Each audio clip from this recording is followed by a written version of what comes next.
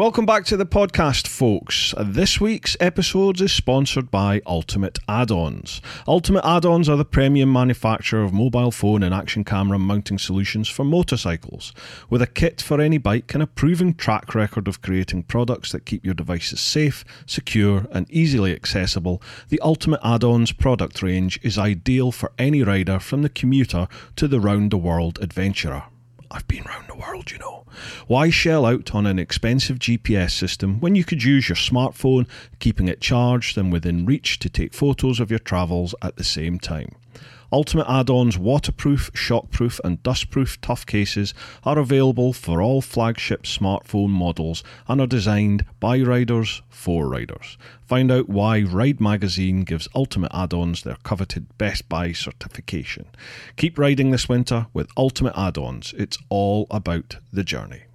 Okay, folks, on to this week's episode 29. It's the Chasing the Racing lads, Chrissy Rouse and Dominic Herbertson. I hope you enjoy this one, folks. Sit back, relax, and enjoy. Right then, lads, you ready to rumble? Ready to go. Right, folks, we are here in the Chasing the Racing Studio, shall we call it? No, I want to know before you put those words in your mouth. What were you going to call this? I was going to say trailer, and then I thought, no, I'm trying to think the epicenter, the hub. That's what I'm thinking. You smooth-bearded twat. There you go. Can we hold on? I was about to say, before we get on with this interview, what are the house rules? Do we know what the house rules are? What, swearing? Swearing. Fill your boots, whatever you like. Fill your boots, fantastic, I edit right. nothing out unless, unless we come up with something horrendous that can't be put on air. I'll tell you what, you're a man of experience, aren't you? I can see your eyes fluttering there going, don't say this, don't say that, whatever you do, don't say this. Do you think I'd have had you on if I was worried about that? Don't worry about it. On our podcast, it kind of works how Dom says things that need editing out, and then it's my job to edit them out. So yeah, we actually put a lot of editing in, actually giving Chrissy some crack about himself as well. So it's a good team effort. It's all about a good team effort. There we go. Right, folks, if which camera am I looking at? I'll look at this one. If you haven't yet guessed, we've got Dom and Chrissy here from Chasing the Racing. If for whatever reason you've not checked out that podcast, where the heck have you been? Gents, thank you so much for coming on. Thank you. Chrissy, congratulations on the Superstocks title. Thank you very much. Let's test your microphones here. This is a clap. This is a clap here. There we go. Fantastic. Last time I got the clap. Anyway, we're not going to go down that situation. There we go. A lot of relationships ruined on that. I'm going to be earning my money on this one. If you don't know, folks, Chrissy is the sort of circuit racing racer and Dom is the lunatic that does the road racing. You are a TT veteran, I believe. Now, to be fair, I would have been happy with just lunatic. Thank you for actually clearing that up for the old professionalism side of it. But no, Chrissy, obviously to my left here, has done an outstanding job this year. Cracking season. Obviously all your listeners be thinking if they haven't figured out what the hell he's done, they do need to wake up. Now, I've just insulted all your 50,000 subscribers, so let's go from there. I guess a lot of your audience won't be predominantly like racing sort of. It's a real mix. My audience, it really is. Yeah, there's a lot of race fans there, and then there's other people that have probably never even watched it on the TV, I'd imagine. There's a real mix. I've got the adventure travel lot, and then I've got the racing lunatic lot. It's one thing, like when we're talking about things, you've always kind of got to consider who's listening and like how much, because you don't want to patronise somebody, but then you don't want to just be having like rabbiting on about something that someone has no idea about. So I wouldn't worry. Anyone that's listening to this podcast will have an interest in racing, so they'll want to hear exactly how you talk and what you want to chat about. See, the best thing about this whole motorcycle world that we're involved in, racing is only, quite frankly, a small part of it, isn't it? And your podcast actually fulfills that other side of the motorcycle and world, doesn't it? Yeah. The whole actual enjoyment getting on a motorcycle. Me and him, we just get what kicks out of trying to beat each other. So I was going to ask, do you ride on the road? I do. You've just got your stabilisers kicked off. I did my CVT last year. Off. No, I did Seriously? my CVT, but I never then followed it up with getting a bike or anything. So, right. But I've actually had a few times recently where I've thought I would absolutely love just to get out on like a Sunday afternoon or whatever. Yeah. I am. It's definitely happening this year. I'm going to do my test. Awesome. Also, I'm getting a. Well, it's technically my dad's bike, but we've kind of got a rule which whatever's his is mine and whatever's mine's my own. And not in my house. Hold on. He's got a KL1S 250, and it's been sat in the garage for like probably like over 10 years without being switched on, and like just eroding away and whatever. So this winter we've just put it in to get fully restored. Right. So that's, I shouldn't be telling you this with you being a copper, but I used to ride that bike on the road when I was about 10-year-old. We used to go up on the moors. It wouldn't have bothered me when I was a copper. By the way, this could be a sting operation, Chrissy. Yeah, I had no idea about podcasts before you invited me on this one. You boys really don't know me, do you? Oh God, So we used to go up where we live in the northeast. You've obviously got like the city and stuff, but then if you go in the middle, like in the middle of the country, it's just moors, like all the way to the Lake District. Yeah. So we'd go up there and find like roads where there was nobody there, and then my dad would sit on the back and let me ride it. So it's always been like a massive thing that I want to tick off the bucket list, to get it restored and to maybe do some parade laps, or even to maybe do some classic racing. So but I'll definitely be getting my license soon. Definitely. How's that going to work? Being like, because you're a young lad and being a new rider, your insurance will be sky high, won't it? Especially when you tell what you do for a living. Well, not a living, but hopefully that'll change for the lad. But like you say, that will be a difficult situation with Direct Line. How many points you got? 0. What do you do for a living? Race motorcycles. Hang up the phone. Hang up the phone. Oh, Jesus. I tell you what, Burnetfield, Durham. Do you know what, it feels so weird being sat here like in our studio, and like you sort of getting questions rather. We're usually asking questions. One thing just before we started recording, we're obviously talking about the police connection, and you were saying how things, and I was trying to quickly get Dom up to, because I've watched some of your videos and stuff, but I was trying to get Dom up to speed. Walking in smoking a joint. Who would like a line of bifter? And the Met, and then like leaving and all that. And you were just about to tell us about, live your life, because it's perfect. Yes. It's perfect for coronavirus, like a slogan for this time with coronavirus. Yeah, it's never been more apt, really, is it? But have you had that for a long time? Yeah, it's like all my lot will be sick of this, because it always comes up. But basically, my mum, bless her, passed away from cancer back in 2008.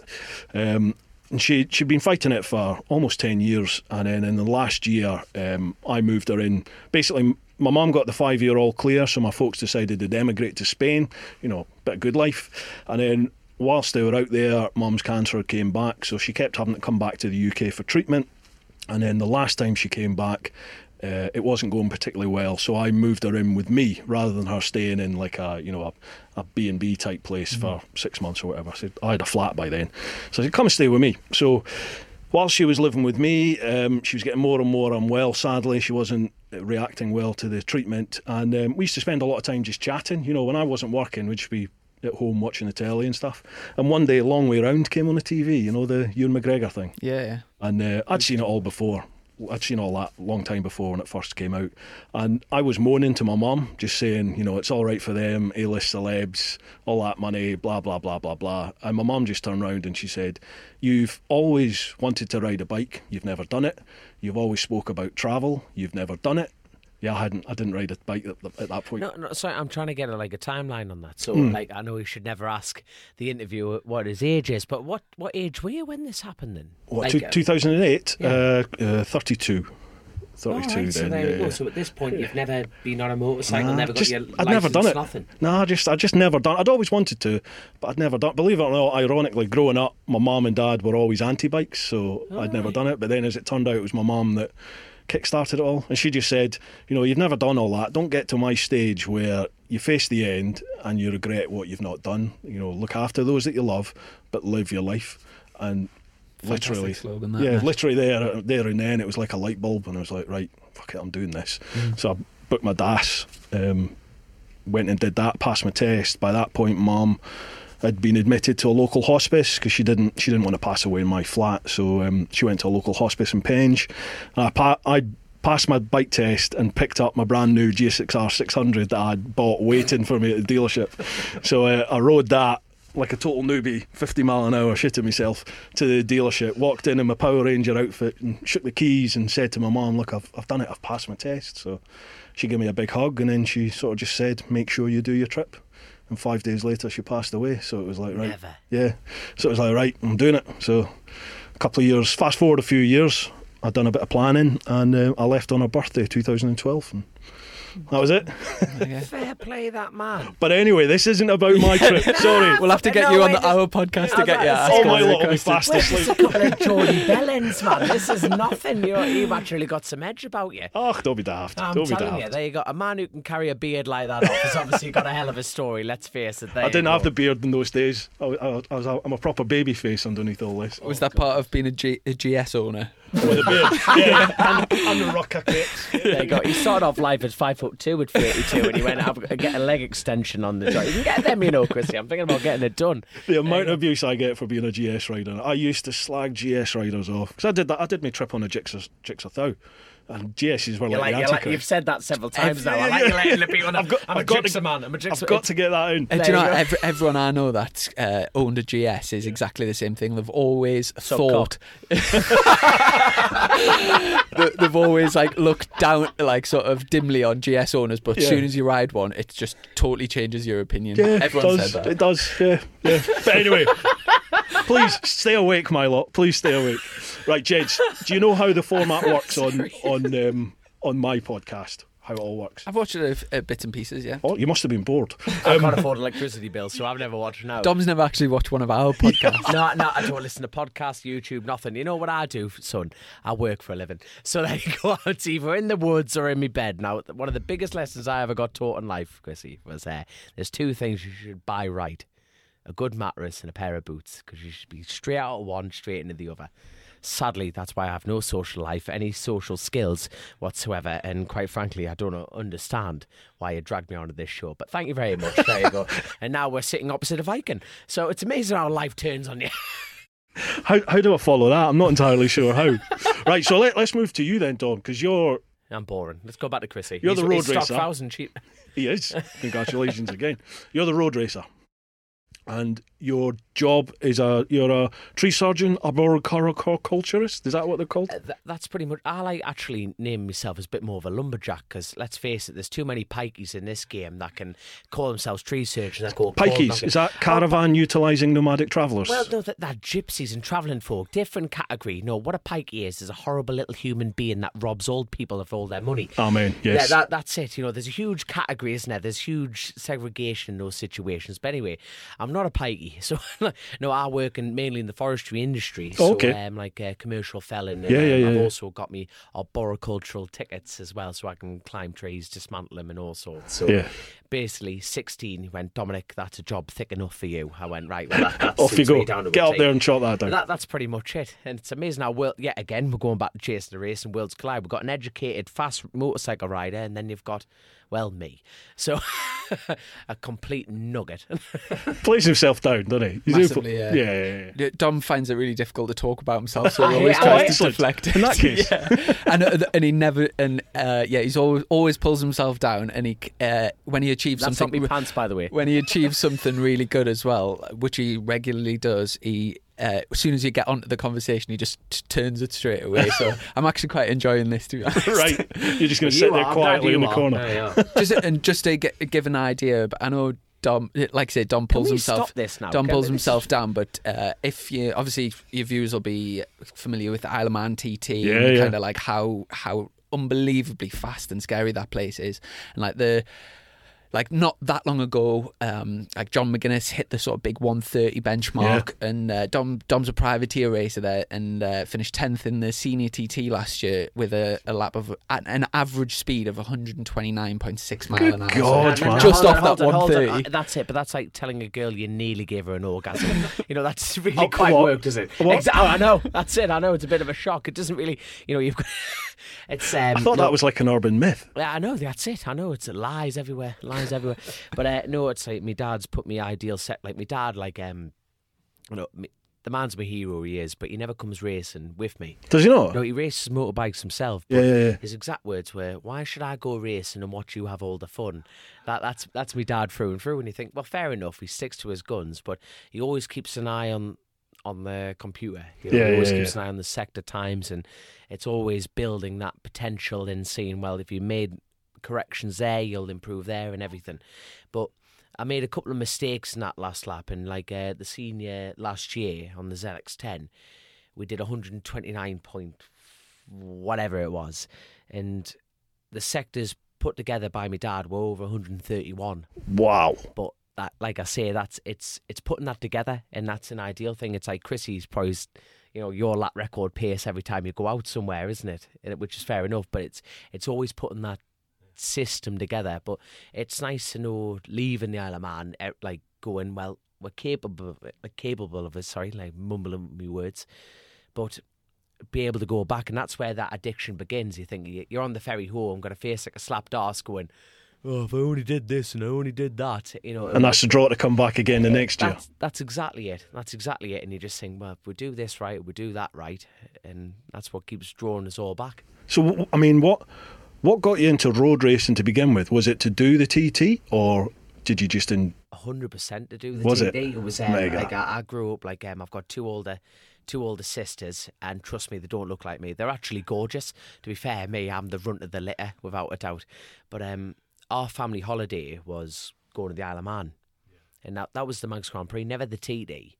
And before that was well before the classic TT, and they had classic numbers. Now I remember they've actually removed the scouting board this year. I couldn't believe they'd done that. I was devastated, but why? They're actually going to replace it though. Now, when the news came out, it was a bit like, we're getting rid of this because of COVID and all that crap. But they're going to replenish it. They're actually going to replace it, and they're going to update it, which is like fair enough. But I remember going to the Isle of Man when they were adding Scaffy on to get the numbers on. There was never like a restricted number. Right. And I remember my dad going off down the road at like 117 or something like that. It was like, but the Manx is a club. That's what makes it separate to the TT. Now the TT is run by the Isle of Man government, right? So they restrict those numbers like massively due to the speed, like the lap speeds. So I think they're only allowing 73 entries in this year. Okay, but a couple of years ago it was over 100. But because the speeds have increased, they've had to shorten the numbers for getting lapped, essentially. Yeah. But as far as the Manx Grand Prix was concerned, it was always about, well, getting the entries in. If you can get the clubs in and get the money in, they can make it sustainable. And I remember them building Scaffy on to get the numbers in, and it was absolutely fantastic. And you had the little scouts hanging off, going, "Oh, it's gonna pack in, and collapse on you." And it was brilliant. It was absolutely brilliant. Did you get over to watch the TT? I've done it once. Not done it. I've been once. I did it actually. Sorry to bring my trip up again, people, but it was like the last leg of my trip. After I'd done like Canada and the States, I went across to Ireland, and then from Ireland to the Isle of Man for the TT. Like met up with my missus there, and then did the last sort of leg home after the TT. So what did you do in Ireland then? Did you do all the road races in Ireland as well? No. I shipped from New York. Well, I flew the bike by plane, but I shipped it from there to Manchester, and then they put the bike in the back of a van because it worked out cheaper than importing it straight to Dublin. So if you went to Manchester first and then vanned it, it still worked out cheaper. So I flew to Dublin myself, waited a couple of days for the bike to come, and then picked my bike up in Dublin, and then just rode up through Southern Ireland into Northern Ireland. I went to Joey's bar, just pay your respects, fantastic. Do all that, just tick everything off. Now I need to know, was the Guinness that good? I'm not going to put words in your mouth. I didn't drink. I didn't drink there in Joey's bar because I was literally on the bike on the way to Belfast to the ferry terminal to go. So right. I'd just done the Giant's Causeway, and I thought I've got to go Ballymoney. So went to Ballymoney and met Linda there, and I think I had a pint of orange or something like that, and paid my respects. You've gone to the most iconic bar. I know, I didn't in have Northern a beer. Ireland, without a doubt, and you didn't even touch a drop of the black stuff. That is terrible. I had plenty in Dublin. Don't worry about that. Oh, there we go. But that's still. Oh yeah, you've let yourself down. I had about 4 days. Let's call this a wrap. I've had enough. Let's walk out of here. I've not been to Ireland. I definitely want to go. I want to go for the road racing. Definitely. I've got quite a lot of mates that are right into the road racing over there. So again, this year was a plan to go, but. That's it, because sadly road racing is like due to the insurances and everything. Well, look what we've all gone through and everything like that. But road racing is sadly on the decline. There's no point sugarcoating everything like that without serious financial infrastructure injected into it. Yeah, it's never. It's struggling. But that possibly over the last few years, but I think when there was that Closer to the Edge TT movie and a few other things, there was actually a massive surge of in terms of how big the TT was as an event. Yeah. So maybe like peaks and troughs, but obviously with the COVID thing and like being cancelled, it's kicked everything, isn't it? That you're referring to like the international events, which is totally understandable, like the TT, the Northwest, and well, the Ulster. They fell into huge financial problems, and they ceased to exist. Now we actually have a thing on the Chasing a Racing called the rumour mill. Now the rumour mill that I've heard at the moment is that someone has stepped in, exclusive, that someone's stepping in. All right, to bring it back, take over. So we had Mick Grant and Eddie Roberts, like stepping in financially to save Oliver's Mount, which is like England's only road race.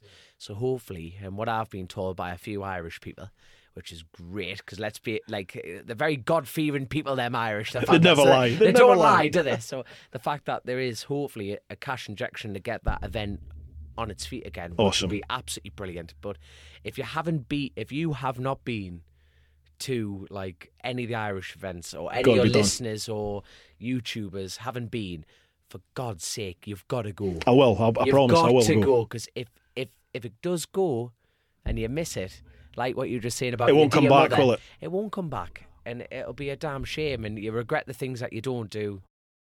Well, we were all booked up to do, me and my mate Fulch and a couple other lads. We were Mark Fulcher. Mark Filch. That's his name. Filch. Not Filch. Fulch. Fulch. Right, grand. However, like I'm gonna. I want to know about him. I'm going to adopt that name now and start calling him Filch. Hello, Filch.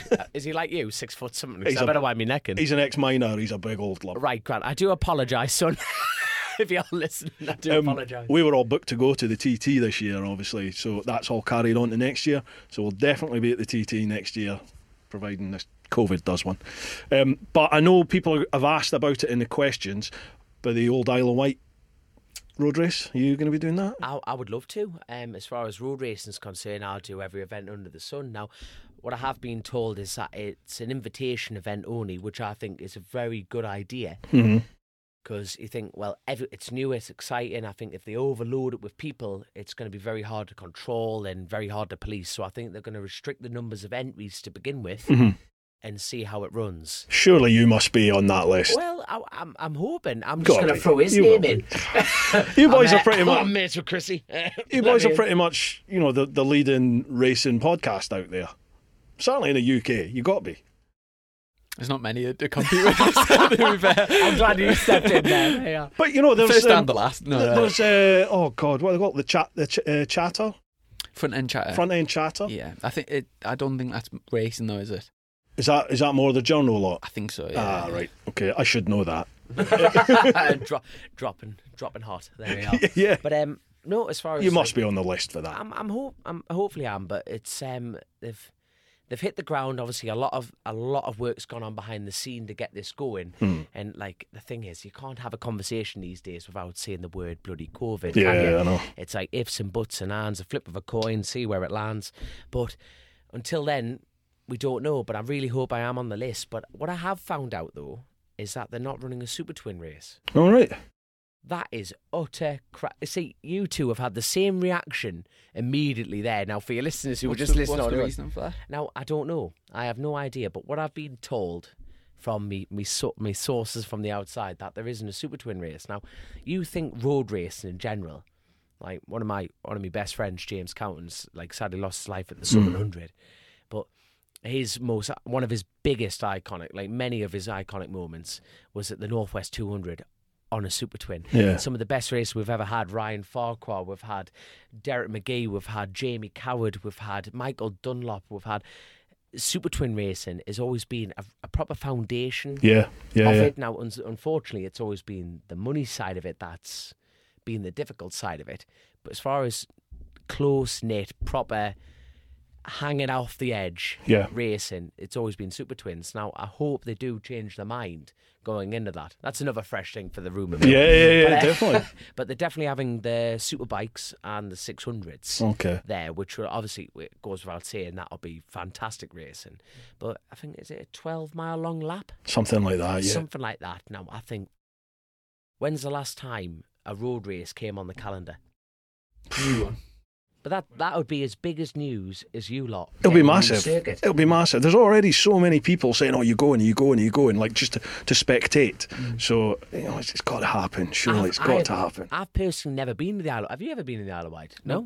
I've not. No. See, there we go. This is a ticket made Be in a heaven. huge This. tourist thing. for Massive, them, wouldn't it? massive, yeah. Because you're not going to get.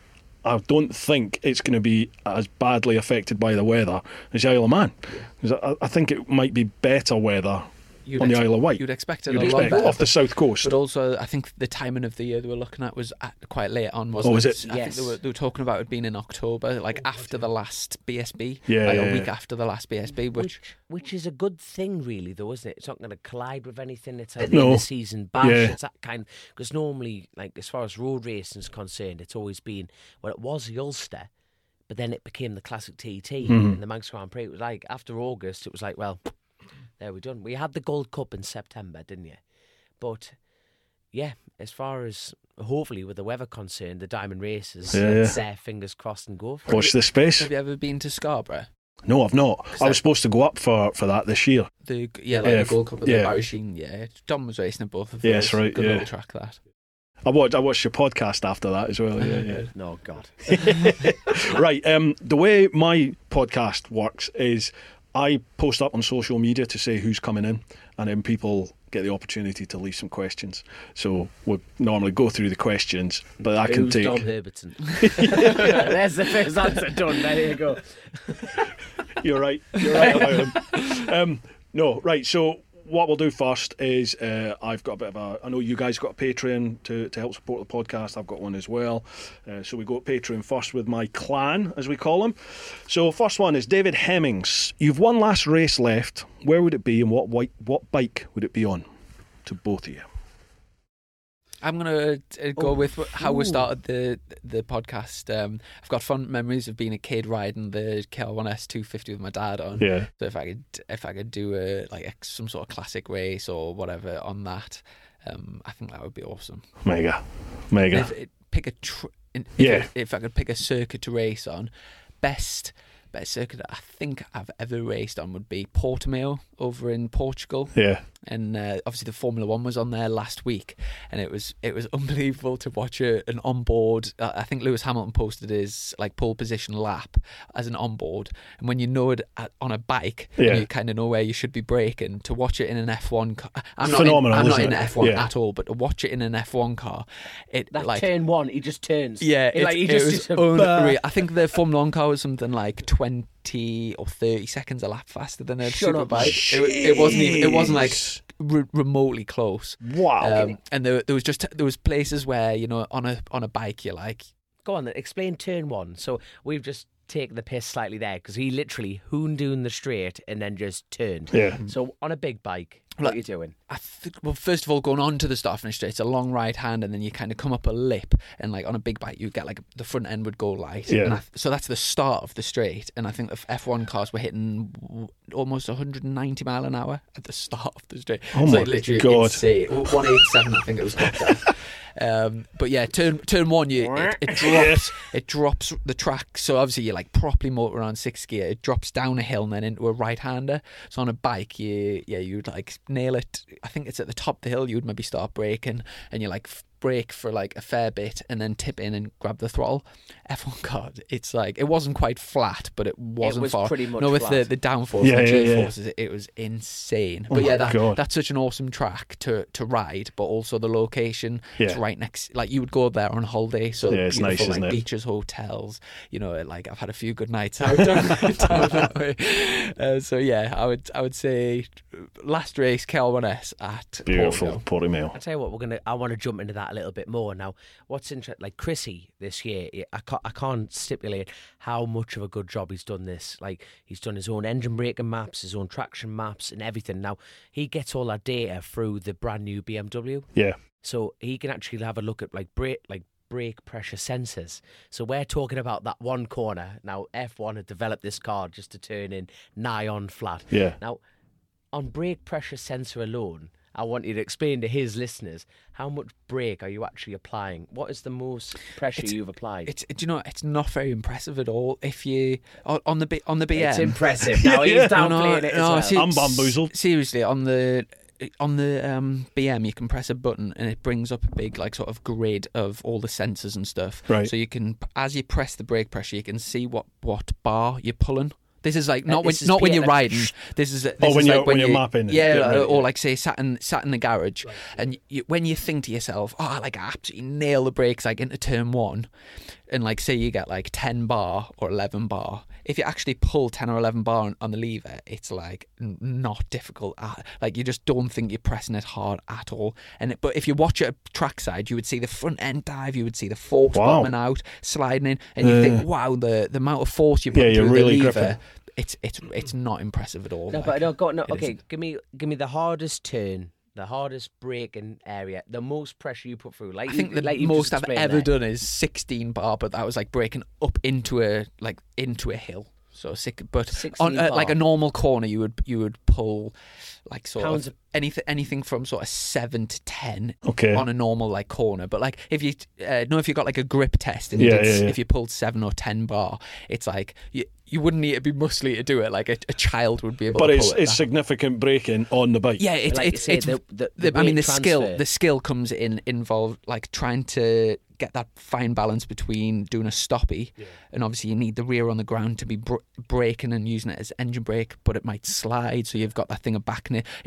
I'm not downplaying the skill involved because braking is like He's really not at all. difficult. That's But hellish all I'm saying complicated. is that actual power involved isn't like isn't, the actual finger strength isn't Exactly, significant, yeah. but the braking is. Yeah. But how do you brake on a motorcycle?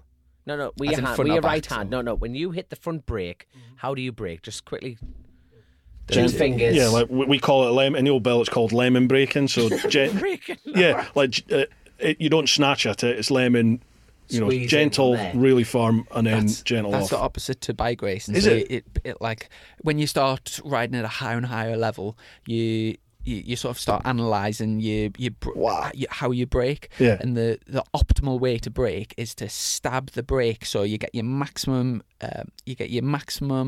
pressure initially. So if you were looking at it on a graph, it would shoot up and then it sort of fades off, like a sort of ski slope into the. And as you God. fade it off as you get to the apex. But one of the things totally that I've, alien to yeah, me. one of the things I've had to work on is because I was braking to like sort of 80%, then gradually going up to 100%, and then fading it back off. And that's something that would be the difference between like a reasonably good rider and an excellent rider. Like if you looked at like Johnny Ray's data, for example, you would see a big stab, and then you see 100% right to the apex. Yeah. And off. Yeah, I did a few of the old Ron Haslam days, when they go Alright. through your telemetry and stuff. And like I remember the I think I had, was it Tristan Palmer was the chap I was out with, and we came in and I'm thinking to myself, oh yes, sign me up. And Give me the Honda right now. he overlaid. I think it was Ron's. Just like one of Ron's out having a sandwich runs, and it's totally what you said. Mine was all analog, where I'm gentle on the throttle, off the throttle, and the brakes. And then you looked at like Ron's, and it's just bang on, off. So he's either fully on the brakes or he's on the throttle. And It's doing it all at once, isn't it? It's like just 100% Doesn't off, commute. 100% on, and while going down the gearbox, trying to aim for a turn. Yeah. It is phenomenal. But I tell you what, the reason I was asking how you brake, your listeners and your viewers want to see how he brakes. It is amazing. Show them fingers. No, it's most weird. most Look at people this. brake with them two. I don't know if the Lemon cameras will braking. get Yeah. lemon braking. Yeah. For some reason, I use either them 2 or them 3. oh wow, So well, like I always keep my index finger on the On the throttle bar, and yeah. then use the others. But But why though? Explain why. Because listen to this. It's brilliant. This is I've why always you thought stop it's thousand treatment. like braking, and then as you're getting off the brake, your throttle's already like in. That's How the fast the is theory. it obviously works. No, it's one of them things though. Do you know when you stop and you think about it, you just you get everyone has their own style, and Yeah. then you just get used to doing it, and that becomes your normal. And it's something I've never thought about, but when I've looked at a picture, I've been like, "Ooh, that's weird," but I just do it. Like, Keep doing it now. You got to keep Yeah. doing it now. How do you brake then? Lemon. Lemon. Full lemon, mate. Full lemon. if you did a grip test with them 2 fingers and then you did one with them 2 fingers, I'm a lot stronger with them 2. Like funny, I used to brake. So much I could say, but I wouldn't. Get on, Bobby. Yeah, but I used to brake with all 4 fingers. Yeah, you have to go to YouTube to see why I did that noise. Yeah. But No, I used to brake with all 4 fingers. Right. And then I had a bit of a mishap, and I started a lemon brake from that point onwards. Do tell. What's the mishap? Oh, blimey. Sorry, man, I didn't know. No, that's it. No, that's Is that work related? No, motorcycle racing. Jeez, was it? Motorcycle racing. It was a week. It was a week and a half before my first Macau Grand Prix. Wow. So I got invited over to this short circuit race called the Sunflower Races. Right. It's in Northern Ireland at Bishop's Court, and like they get all the hair gel wankers like in there. And, like, it's a compliment, you know. By the way, if your listeners what that is, it's like I would love to be a hair gel wanker. I'm saying nothing. Look, that's I'm saying exactly. nothing. I would love to be that good looking and that fast. It'll never work for me. So no, they invite the fast lads, the BSB lads, and they all turn up. So like you had Christian Ney, you've had Richard Cooper, Danny Buchan, you've got the cream there. So they all turn up in Ireland. So anyway, I turned up with my own ZX6, and next thing I knew, I woke up in hospital, and yeah, I've actually got it videoed on my phone if you want to see it. Yeah, go on. Go on then, right. Anyway, so there's me. I'm like, now you'll be thinking, why on earth has he got it filmed on his phone? Now, my dear mother has always said to us, right, son, every time you go racing, you carry 2 things, your mobile phone and a tenner. Right. And she goes, right, the reason you're carrying your phone is if you crash, you don't ring an ambulance, you don't ring Jesus, you ring me first. And I said, what the hell's a tenner for, mother? She goes, well, if you break down at a pub, you can buy yourself a pint. So this is my mother through and through. I like the logic. TT rider. TT, because there's that many pubs around the circuit if you pull up anyway. But so went to Northern Ireland, got my levers on, everything like that, right, knee bar. I put my phone in my pocket, and that was the last thing I remember. I can remember I had my dad's at like ER6 there as well. And I woke up in hospital, like my arm bandaged up and all sorts. And I just thought, and I just went, oh, what bike was he on? He goes, don't worry, it wasn't your dad's bike. I went, oh, my, thank God for that. So anyway, I wrote my own bike off, but like all serious. And so I said, what have I done to my hand? And he goes, well, you've butchered your finger. I went, all right, no bother. I said, well, can I film you? Can I film it? And I said, why? We're going to have to cut it off. I said, no, I definitely want to film it now. So anyway. So this is me. I swear down, this is me. That's him cutting your finger off? Yep. You hear the chop. I'll tell you what. And that's the end of that? Your camera here. Well, you've got to have a sense of humour with these things, haven't you? Oh my God. So anyway, your GoPro footage, yeah.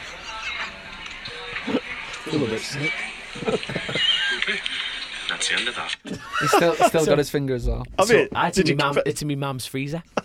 So anyway, I had this open argument with a surgeon. He goes, well, you can't film it. I said, why can't I film it? It's my finger. Exactly. Yeah. There's me. He goes, wait, you can't film it? I said, wait, you're not cutting my finger off then, mate. He goes, well. I goes, look, is the finger got to come off? Yes. Well, I said, well, I want to film it. He goes, well, you can't show it to your friends. I went, well, don't worry, I don't have any friends. Here we are, a couple of years later on a podcast. There you go. And it's now on YouTube. It's now on YouTube. To 40-odd thousand people. So they cut it off and they put it in this little pot and they put it on the table. I said, can I keep that? And this, like, as quick as the Irish are, the guys, look, son, it's not exactly like the Tooth Fairy. You're not going to get a quid under your pillow. I goes, no, but I want to, it's my finger. Can I not keep your finger? He goes, no, you can't have that finger. There's no way on God's green earth you're taking that finger. It's a biohazard. Obviously, since Victor Frankenstein nicking body parts from the graveyard's been a bit frowned upon. So there's me going, all right, no bother. Crack on. Now, the silly doctor, right, said, right, there's going to be a nurse here in 10 minutes to come tidy it up. Goes, right, no bother. So anyway, the doctor leaves, shuts the blinds, and I just saw my finger on this table. I went, mint, penny up, legs open, finger down, leg shut, penny back. And I'm going, so anyway, when about 10 minutes goes, and this nurse comes in. She was, I'll tell you what, she wasn't hard to look at either, I remember. So she turns up with a clip, hello, Dominic, you all right? I goes, aye. I said, aye, it's been a hell of a day. And she's looking round. She's tidying things up, and I could see her looking, then looking at me, then looking back at her clipboard, then looking at the table, then she'd look under the table, then back to looking at me. And I'm going, I can hear the question.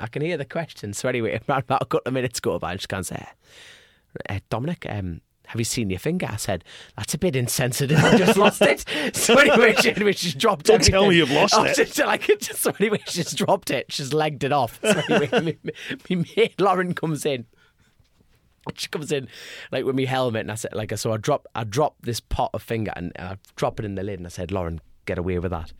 She goes, you what? I can't, like, you're going to have to go with it. She goes, well, what the hell's in it? I said, that's my finger. She goes, I'm not taking that. I said, take the lid, leave the hospital right now. So anyway, she's picked this lid up and she's just hooned it out the hospital. And this surgeon goes, where's your finger? I went, I don't know, mate. I'm not, check me over. So anyway, I'm lifting my penny up and all sorts. So that's not my finger. Oh no, it's not my finger. It's a bit of a long-winded story, all this, to be fair. But I tell you what, the most heartbreaking, like referring back to my mother. Yeah. My dear mother hates one thing, and she lets me, like, you know, every decision I've made has been off my own back. They've never put money into me, whatever, blah blah blah blah. And she hates tattoos. All right. Hates tattoos. Now, the day before I lost my finger, guess what I got done? No. Half me bloody arm done on my sleeve. Yeah. So anyway, I'm going home and I'm going, oh my God, I've got this tattoo on. So I'm in the van home, missing a finger. Driving the van home, driving the like going with this tattoo on my arm. So anyway, I march up the drive. She goes, hey, hello son, you all right? You all right? I can't see. Yeah, it's fine. It's been a hell of a trip. It's been a hell of a trip. And she goes, I said, Mother, I've got a present for you. She goes, what do you mean? I said, I've got a present for you. Can you hold out your hand, shut your eyes? So anyway, shuts her eyes, puts her hand down. I present her with this finger in a pot, right? It's totally mashed up to shite. So I present her with this pot, put it in her hand. She opens her hand. Now, a proper Northumbrian woman, she just looked at it, didn't shriek with horror, nothing. She looked at it, looked at me and went, do you think that's funny? I said, you think that's funny? Anyway, I revealed this tattoo. She nearly went for me throat. I was like, what are you doing? Oh, that was some crack, that, man. And she's still got it in her freezer now? It's still in the freezer. So we ever get raided by the police again, we've got some explaining to do. Yeah, explain that one. Blimey. Crikey. Right, we're doing well there. We're 41 minutes in and we've done one question. Yeah, I do apologise. There you go. Right, second question then. Matt Jordan.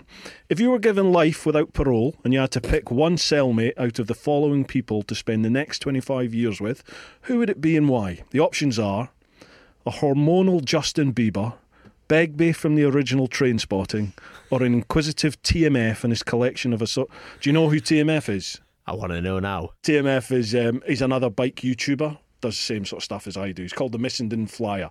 He's probably one of the biggest in the UK. He's got like 180 or 190,000 subs. Massive. But he's a thing about butt plugs. Long story. I'm in. Can't really go into it too much. So you got Justin Bieber, Begbie, or butt plug TMF. I know Trainspotting. I have seen Trainspotting, but I don't know the character. Begbie. He's the one that he's the nutter. Robert Carlyle, you know Robert Carlyle, the actor? Yeah. That's him, it's him. So he's the one where he drinks out his pint, throws it over his shoulder, and it smashes on some girl in the original Trainspotting. I'll go for that because I think he would be good crack. Jeez, wow. Okay. Captain Butt Plugs. I think he's got more crack there. TMF, he's coming for you. Oh, that's gone out. Why is that gone out? Sorry about that, folks. Slight camera issue. We are back up and running. So we went with Chrissy, you said you'd take Begbie in the cell for 25 years. Good luck with that. And Dom, you went with TMF and his assortment of plugs and gadgets. It's got to be done, hasn't it? Life's for living. Speaking of butt wow. I want to know where you're going with this. There's a story. Drop me in that one. Ask him the most eaten Iron Factor. No, yeah, do. I better not. I think Dom knows what I want, so he can speak now if he wants. I've got a feeling, but I'm not sure. Yeah. So I think we'll leave that one there. Let's leave that one for another time. There we go. Would I need to edit? Yeah. Yeah, let's not do that one. Save that for next time. Yeah. It's amazing how many scenarios I'm going through in my head. There's a fair. I need help, mate. I need help. There's definitely stories there for later. Definitely. Right, next one. ATCJ5. There we go. I always get this. If Bruce hasn't mentioned that he rode around the world or said he has a GS, don't worry, he will. Thanks very much. Cheers. Would you guys ride around the world, and would you take Bruce with you? I would absolutely love to do that. Would you? Absolutely love to. Other than I would miss out the bit in, was it Senegal or so, wherever you were talking? Mauritania. Mauritania. I wouldn't fancy that. But the rest something of it about getting kidnapped. Yeah, it's just. It was a really long story, and I'll try and make it as brief as possible because people will be fed up hearing it. The Boko Haram lot, they're the lot that kidnapped the schoolgirls in Nigeria. Do you remember, sort of 2012 sort of time? All right. I don't know if you remember. There was a big explosion in Central Africa of the Islamic fundamentalist group called Boko Haram. I think it's Boko Haram. But anyway, they had exploded all through Africa, and they'd taken over Mali, which is a country next door to Mauritania. They'd sacked like the famous Timbuktu and all this sort of stuff, and they'd come across and were now starting to come into Mauritania. So the government there flooded the area with police and troops to try and combat that. And there's only two roads in Mauritania, two like tarmac roads in Mauritania, because it's the Sahara Desert basically. So I was going down the far sort of western edge of the desert on the road, and there's just checkpoints everywhere. So I got stopped at one of the checkpoints on the way to an infamous border between Mauritania and Senegal called Rosso, and it's known as the most corrupt border in Africa. And it's amazing how borders like that survive. Yeah, they're the most corrupt one. Oh, well, carry on amongst the business. It's a booming industry. And I basically just got set up by the police at this checkpoint. They were working with a gang, so when I got to the border, I got taken away by the gang, and they just wanted money. So they had a bit of fun with me for 3 or 4 hours, got some cash, and then eventually I was through into Senegal and got to Dakar, and thought, forget this for a game of soldiers, I'm going back to Blighty, and then set off again on the trip from there. So. Yeah, I mean, I guess with racing, I wouldn't really want to take more than a few months at the moment. But when I'm retired from racing, I think that would be absolutely awesome. Mate, if it's something you ever want to do, like you don't need to do the whole round the world thing, but if there's something that you want to do, travelling on a bike, just do it, because it's awesome. I know quite a few people that they take a lorry of bikes out to, I think it's Mazzano MotoGP. So then you fly over, watch the racing, and then you come back like up through the Alps and whatever. And I've always thought that sounds hellish. That would be mega, because you get a weekend racing and mega brilliant, a real good road trip back. Yeah. But maybe I don't know. Maybe if further down the line. Honestly, sorry, go on. Sorry, no. Have you ever done that Route 66? That's always been a bit. What's that like? I didn't do the full route from Chicago to like the West Coast, but I did a little bit of Route 66 on my trip when I was coming back across like west to east, and it's some parts of it are everything you think it will be. The road's even got Route 66 painted in the road, and it's iconic, and you go through the odd little sort of town that is living off of the Route 66 tourism industry. But then there's other parts of it which are they're now freeway, they're just motorway now, so long rides. That loots it. And then there's other parts of it that are literally dirt track. Like nobody goes. They're on the original Route 66. There's parts of it where no one goes down it anymore. So there's all the towns are ghost towns. There's nobody living there anymore. So there's no fuel. There's nothing. So you have to watch. You've got a plan. You've got to properly think about what you're doing before you go for it. I did the North Coast 500 not so long ago. Absolutely in a van. No, in a van. In a van. Yeah. But that was stunning, isn't it? Yeah, it is beautiful, stunning. Beautiful. Yeah. I would like to go back and do that on a bike. Definitely. Yeah, do. This year, I think most of England was up there this year. There's just a procession of bikes. As soon as lockdown got lifted, people just went straight up Scotland and did North Coast 500. Yeah, for months it was just like the M25 round there. What about yourself, Dom? You fancy a bit of travelling?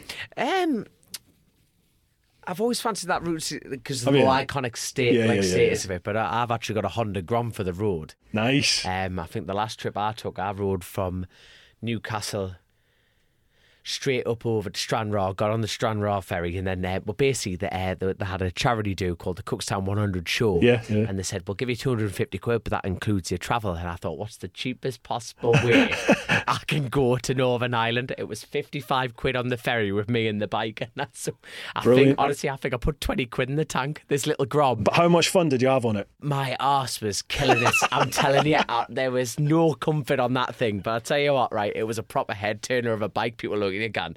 I want the die. So I went from Cookstown. I went up to the northwest. I went and spoke to Mervyn White, who's retired from there now. But I went and spoke from there.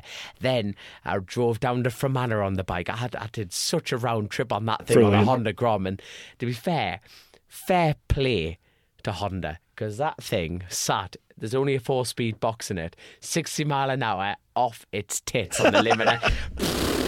125 of pure fury. We've just done, there's me and 2 other sort of bike YouTubers, a guy called Richie Vida and another chap from London called Mr. Fish, all weird names, but Mr. Fish and I, he's a tube driver, and he messaged me and said, I've got like a week, 2 weeks off, I fancy going somewhere on a bike, where will I go? And he'd never ridden outside of London. You know, he's ridden in the States, but he'd never ridden outside of London in the UK before. So I was like, Scotland, I'll come with you. Let's go and do Scotland. So he's like, too far. I'm going to do it on the Cub. So I was like, right, I'll get a little 125 from one of the manufacturers. Let's go and do Wales. We'll go to Wales. So we're like, right, let's do that. And then we got in touch with Richie Vida, who lives up in the Peak District, and he was like, I'll get a little Cub as well from Honda. Come to the Peak District and we'll do some of the Peak District. So, yeah, let's do it. So the 3 of us, me and Fish, ended up riding on 125s from London up to the Peak District. Met up with Rich. We did a day's tour all around the Peak District, off-road and going over fjords and everything. It was great fun. And then Rich left us, and me and Fish went across into Wales and did like Snowdonia, and we just met up with some locals down in Wales, and they took us for a spin. It's brilliant. It's a 3-part series on YouTube. So if you've not seen it, yeah, I'm gonna have a watch of that. That big sounds little adventure. Honestly, it was so much fun. Like I'm 20 stone, Fish is 18 stone, he's 6'3", I'm 6'3". So 2 of us on these little 125s, and as you said, I mean, I had this Sinus 125 bouncing off the red limiter constantly, and I'm doing hundreds of miles. Maybe 58 mile an hour a push, like downhill with a wind behind me. That's it was a scream. Like we're at Mallory Park right now, where me and Dom have been racing, and it was like a 125 endurance race today. Yeah. But it's called a Free Tech Endurance thing. I think it's originated in South Africa, and the Hudson Kenner, who's a previous Superstock 1000 champion, stopped racing on the short circuit, BSB, and he did the TT and stuff, and he's kind of brought the concept of this endurance thing over to the UK. It's boomed, and isn't it? Do you know what? It's the best bit about it is just going around the paddock, and all of the bikes are like really, really cheap, just sort of put together. Yeah. But you can tell that it's been, it's many hours being spent by the lads and ladies, and preparing the bikes, getting them all ready, getting bits, like making sure this fits, and I was speaking to a lad, Ryan, last night, and he'd made a homemade quick shifter, and just using your initiative. And but when we're out racing, like there was 80 odd of us on the grid today, and everyone's there just for the same reason, sort of all biking people all together, just having a great time. And brilliant. You couldn't have named it any better, because you had BSB stars like him, Tom and Tim Neve. You've had people from all over. You've got male and female straight up from like B&B, like Lizzie Whitmore. We've got like Jodie Fieldhouse. We've got absolutely that many different varieties of riders. Brilliant. And quite frankly, no one gave a shite where they finished. Yeah. Just having a hoot on the bikes. You were telling me a fascinating story about stroking some bloke's arse that you thought you knew. It was going down the home straight. Aye.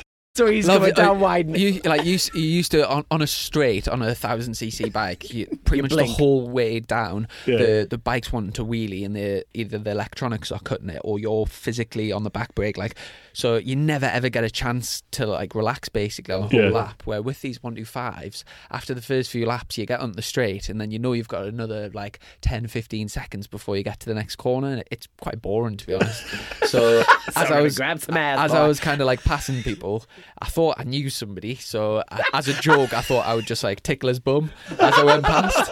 So I was going down the straight, kind of just tickling away, and then I looked and I thought, ooh, I don't actually know him. And I'll keep doing it. And he got the shock of his life, and then just looked at us with utter disgust, and I just kind of passed him, and then. So that puts it in perspective how long he had to touch his bloke's arse, this bloke to think about he's getting violated, and then to give him a look. That's how slow the bikes were going down the street. Because, what can you do round here on a big bike round here? Like, I'm not sure, but like you're talking miles just off. over 50, Yeah. 50-second laps. So you're hooning round here today, and we're like banging out 120, like 1 minute 20 laps kind of thing. And you're just thinking you've got enough time to violate random strangers, Chrissy. Fair play, shows the class of the lad. Oh man, I think my little escapade is going to be boring now. Don't bother watching it. I want to watch this race. Sounded like a I know hoot. we've peaked at violation and cutting fingers off. So there you go. Right. Next question, Mike Phillipson. Great to have a couple of Geordies on Brew Time. Is the Westgate Road still a mecca for all things motorbike in the North East? I used to love going round there on a Saturday on my 50cc to watch loads of wheelies up the hill. Which one of you is the best rider and who does the best wheelies? Well, I'll start by saying Westgate Road is like the main biking road in Newcastle. Yeah. So it goes pretty much from the city centre, Yeah. and then it's on a big hill. And I remember as a kid going there to get my motocross things, and like you would see loads of people just banging it up on the back wheel, and like noisy bikes and big congregations of bikers out. Yeah. Even just you would meet there just to like get a drink and a sandwich and whatever. It's Nothing like that Nothing now. like Is it it. not? Nothing like that now. It's It's been a really dump. depleted, Oh. and I mean it's still where the bike shops are, or some of the bike shops, but it's just it's not a patch on what it Right. used to be, and it's sort of a bit sad to see really, because there's a lot of kind of barbers and sort of Salt and pepper. just Coffee like shops takeaways and all that and sort of stuff. cafes and stuff, and so the main bike shops of Well, it's a proper sign of the times, isn't it? You think the motorcycle culture in general is struggling, if you know Yeah. what I mean, and it's always keeping that grass. And obviously, what you're doing here is fantastic. Keeping that going.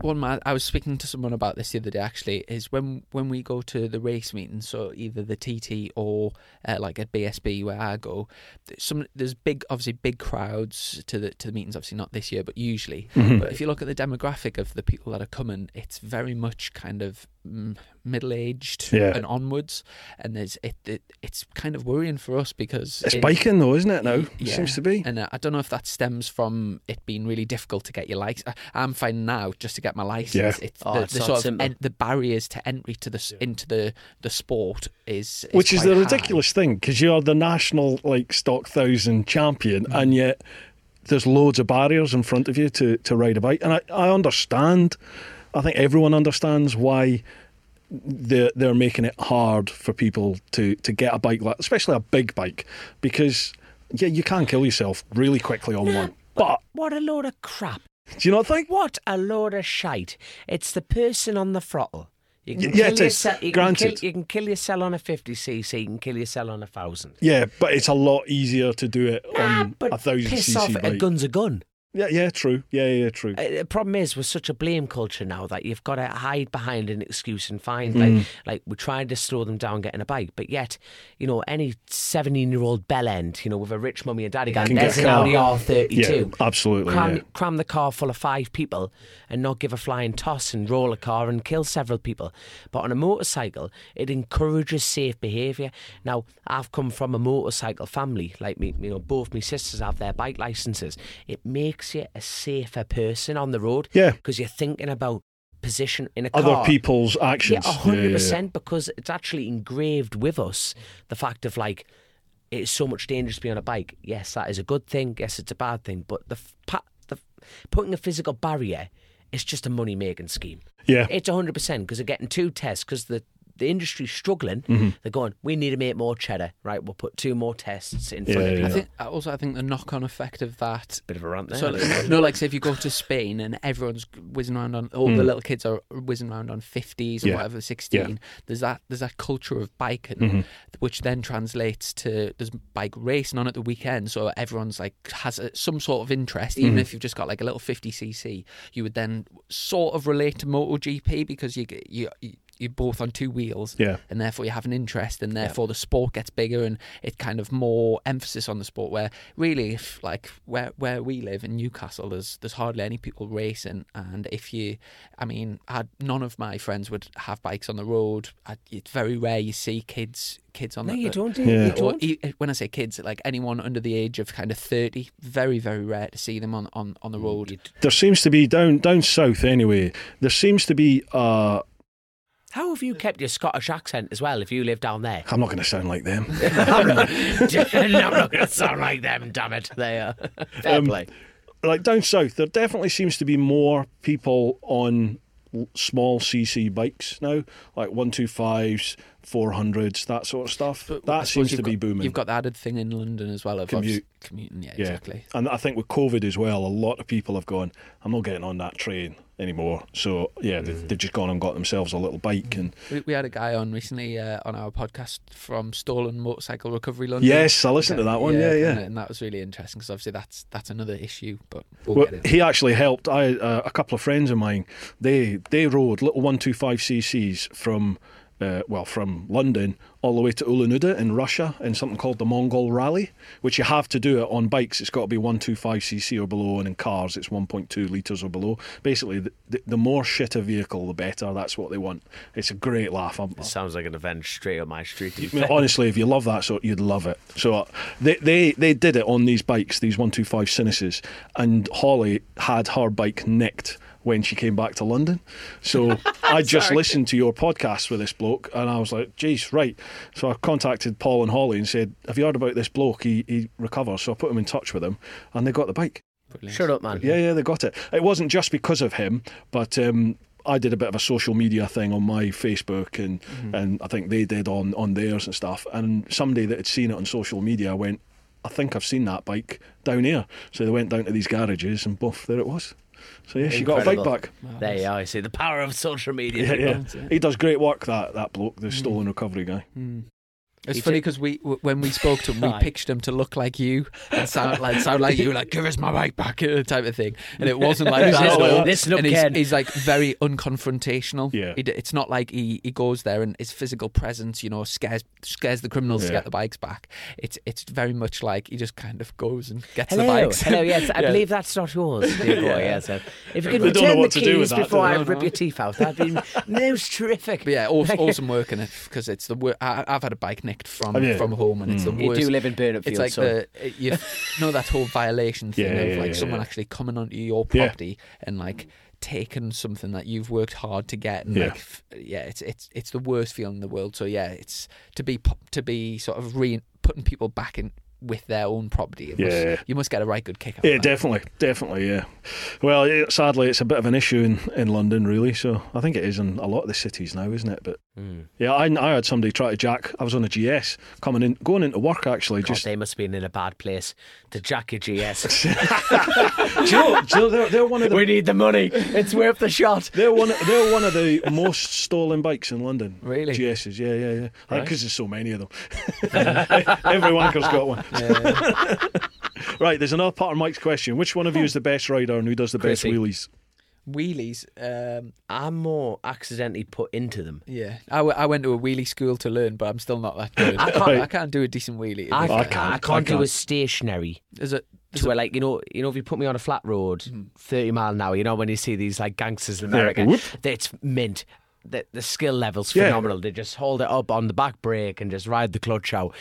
Like me, I think every photo I've ever had on a road race is on the back wheel because it's potholes and bumps and jumps and everything. Everything is just murdering the back brake all the time. When I went to wheelie school years ago, it must have been nearly 10 years ago, something like that. But there's a proper science to it, and you're the teacher, and then you get all day to practice. And it's you basically go along at say 6,000 revs, and then you press the back brake, which loads the front up, and then I think every 1,000 RPM you move, it's 15 degrees of lean angle. It's 15 degrees. Jeez. So you only have to rev it from 6,000 to 9,000, and then you drop the clutch and release the back brake at the same time, and it goes up to 45 degrees. And then you basically just obviously at that point, if you wanted to go further, you just twist the throttle a little bit, and if it starts to drop, you pick the throttle up, and you're basically just balancing it like that.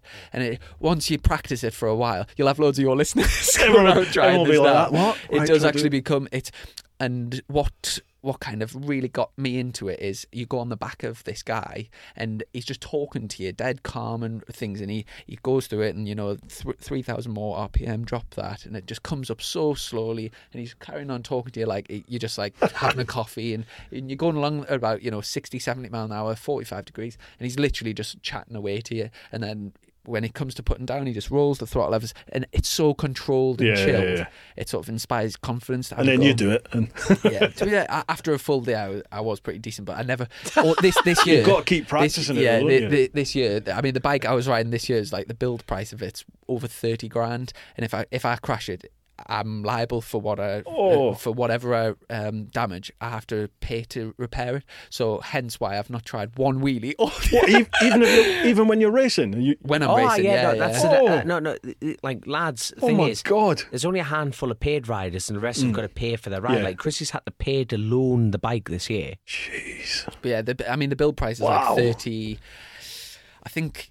There's a few optional extras, but it's anywhere from sort of 32 to 37 grand for the bike. Yeah, it's mega bit of kit. That's pressure, isn't it? So if any listeners are multi-millionaires and want to sponsor him and in turn sponsor me, that'd be brilliant. You pretty much cannot crash for like less than £1,000, because like even if you just do the very basic things, it's £1,000. But do you know when you see crashing when it's sliding along and it's staying on one side? Yeah. You're like you're pretty safe at that, because your wheels tend to be okay. Your frame, especially if it's not on the exhaust side, that's an added bonus. But you know when you see push hard on. When you see the bikes dig in? So like say if it hits the gravel and then it flips, that's you just it's like every flip's like $5,000 or whatever. It's really really like adds up quickly. Like a foot peg, a clip-on fairing, engine guards. Clocks down. It like you said, you couldn't have put it any better. It's £1,000 a drop. If you took it off the paddock stand, a race bike, and just let go of it, it's £1,000. Oh my God! Jeez. It's a dangerous game. But obviously, you're on a knife. You're on a knife edge because you're obviously there to do a job. You're trying to improve your skills. You're trying to push beyond where you sort of you're safe and comfortable. Yeah. So like anyone could go and race and just be safe and comfortable and stay at the same skill level and be sort of mid pack or whatever, and not take many risks. But if you want to win, you obviously have to step out of your comfort zone a little bit. Yeah. But a crash is so catastrophic financially, and also you can really hurt yourself. So we talk about this. If you're talking about like say tennis or darts or something, you can practice that so much, and the sort of cost of getting it wrong would be you might lose a point or whatever. But with bike racing, it's a proper financial implication. It's the same sort of analogy in terms of you're wanting to practice and you're wanting to push slightly beyond your limits and try new things. But when it goes wrong, it's the worst sport in the world. It's injury and finances. This is it. The consequences are severe in both. That's why it's mint. In terms of when it goes right, it is by far because of all the risk and because you've really put your balls on the line. When it goes right, it's just phenomenal. But obviously, a lot of the time it goes wrong, and you just have to get through those hard times. Everyone goes through. Everyone who races has real shit times. Sometimes it's your fault, sometimes it isn't, and it's the same. Talking about crash damage, if someone knocks you off, there's no insurance. There's no rules where if it's their fault, they pay. If you go down, you pay for it. So it's just to go on the grid is a risk. My God, I had a couple of mates, nowhere near your boys' levels, but they took part in the first No Limits rookies sort of. All right, I do a bit of No Limits. Did you do that as well? I do No Limits for practice. Right, got you. Yeah, they basically.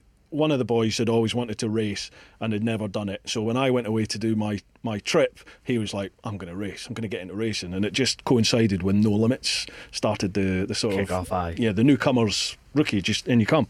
So when I came back, they were racing at Brands. So the first weekend I was back, I was like, right, I'll go to Brands and watch you race. And they managed about another 2 or 3 seasons, I think. But even at their level, man, it was costing them like £1,000, £1,200 every weekend on tyres, on fuel, on everything like that. And you're like, and then scratching the surface. This is the thing. And as they got better and faster, they started crashing, and then obviously the crashes start costing a lot of money, don't they? And you buy better bikes, and that costs more when you crash them, and so they don't race anymore. It's like anything Mary where Poppins handbag, isn't it? Never ending. Once you get bitten by the bug, it's like that thing what Dom was talking about, the TT. You're desperate for more, and your whole life becomes around that one thing. And you see people who have got no money and whatever, but they manage to get to the racetrack, whatever, like somehow by hook or by crook. Exactly. And it does just grab a hold of you like that. And to me, there's no better way of living for me in my preferences. Going from racetrack to racetrack, week to week, trying to get better, get faster, get results, and with your little team. Yeah. And for me, there is nothing better. How do you fit it in? I mean, you're a school teacher by trade, aren't you? So how do you fit that in round So I the only job? work part-time, so I work Monday, Tuesday, Wednesday Right. in the classroom, and then pack this trailer up and get away racing on the weekends. Brilliant. I mean, the kids that you teach, they must know what you do they? Yeah, quite a few of them, obviously, with, like, for example, before this last round out, we've got Look North, you'll have, like, Look South or whatever. Look North on BBC, so I a few interviews on that, and, like, on the radio, and obviously all my races are on TV as well. Yeah. So that is You're it. going to be like You the have got coolest. Look I think I don't watch TV, Southeast man. or I whatever. ain't got time. People will be they'll be sick of hearing this, but I literally spend my life editing or out on the bike. So I'm living my dream, Living the really. dream, yeah. Tonight on Looks. But yeah, I absolutely love it. What do you teach? Maths. Are you? Geography. Yes. Sorry. Yeah. Yes, I did.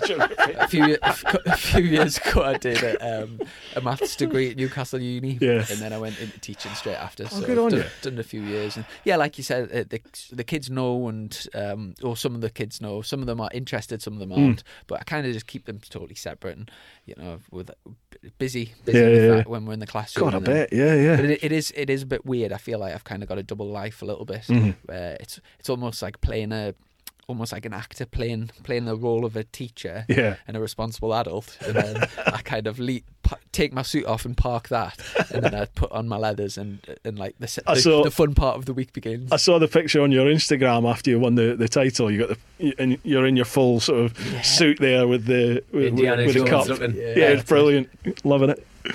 Nice one. Right, next question. How are you guys for time? Are you okay for time? I'm absolutely fine. Sure. I think we've got a Domino's coming, but after that we'll Right. Next question. Tony Rolls. Hi all, big follower. That's one of our patrons. There you go. Tony lad, how Tony we doing? Rolls. There might be more than one, but if it is, there you go. Let's see what he says then. Here we go. If you all had to swap jobs with each other, whose would you take and why? I would definitely take yours. 100%. Would you? Yeah, 100%. Yeah, no one wants my job. So I had a mate that used to be a tree surgeon, and on my days off, Yeah, your key work there was used to be. What happened to him? Carry? I don't know what happened to him. He was a really good mate, and then I lost touch with him. I just lost touch with him, and I don't know He what. went insane. That's why, mate. I do. Jumped off the cliff. At times I would think, it would be great to be like, especially on a nice day, like up in the forest and whatever. Yeah. But the amount of driving that Dom does up and down the country, and the hours, and he comes around mine, and my mum's picking thorns and ticks out of us, whatever. And I just think fair play for doing that for a living, because it is proper hard. I just used to do it because it was in the days when I actually used to go to the gym. It was a bit of a workout because I was basically just the groundsman for him. He'd be up the tree chopping the stuff down, and then I would just feed it into the chipper. Aye, and it was great. I used to love it. Take a tree and straight through the chipper. But I was fucked at the end of the day, and like you're saying, he's doing it every single day.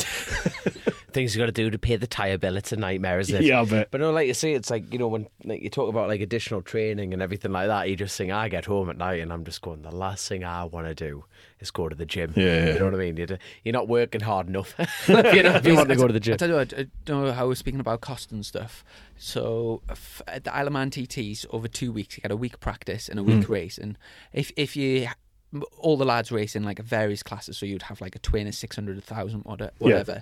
If you go to the TT and you pay for all of your tyres, estimate the cost of a tyre bill for one TT. Oh my God. What's it, a set of tyres every 2 laps, is it? A rear every 2 laps.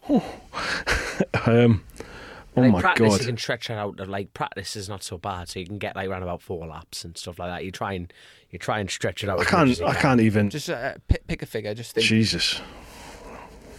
$5,000. 6.5 grand. Oh my God. 6.5 grand on 24 litres every 2 laps on is a it? big bike of petrol. I don't even think about that. Wow.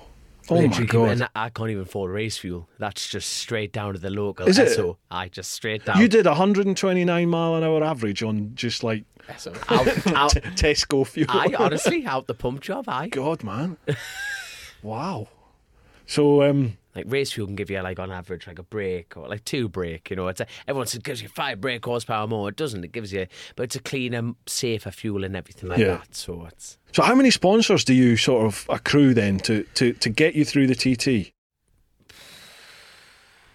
It's kind of an accumulation throughout your whole career, really. You're always picking things up. Dom runs a supporters club called the 130 Club. Right. It was designed for this year, so that it was the first time it was going to go was this year. But it was like the sort of aim was to get the 130 mile an hour, and to do that, he needed financial support. So he opened it up to like Club 130 members. Yeah, and you could chip in 130 quid, and you get like all the clothes and like a supporters pack type of thing. Yeah, and you get put into a special group where you can like get weekly updates and all that type of stuff. Yeah, and that obviously things like initiatives like that to raise funds for like tyres and stuff. Well, if you've got for the both of you, if you've got stuff like that, let me know the links. And folks, I'll put links. If you listen to the podcast, there'll be links to all their socials and all this sort of stuff. There'll be links down below. And if you're watching a YouTube video, check out the description because it'll all be there.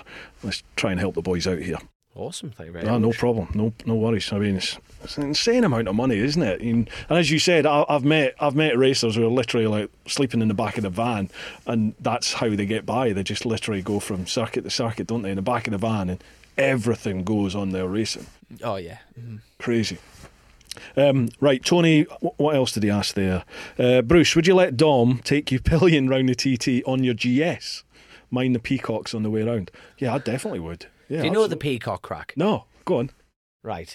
God, that sounded a bit seeded, didn't it? Have you heard about my peacock, young'un? There you are. So, no, it was a case of I tipped in Greeba Castle, and I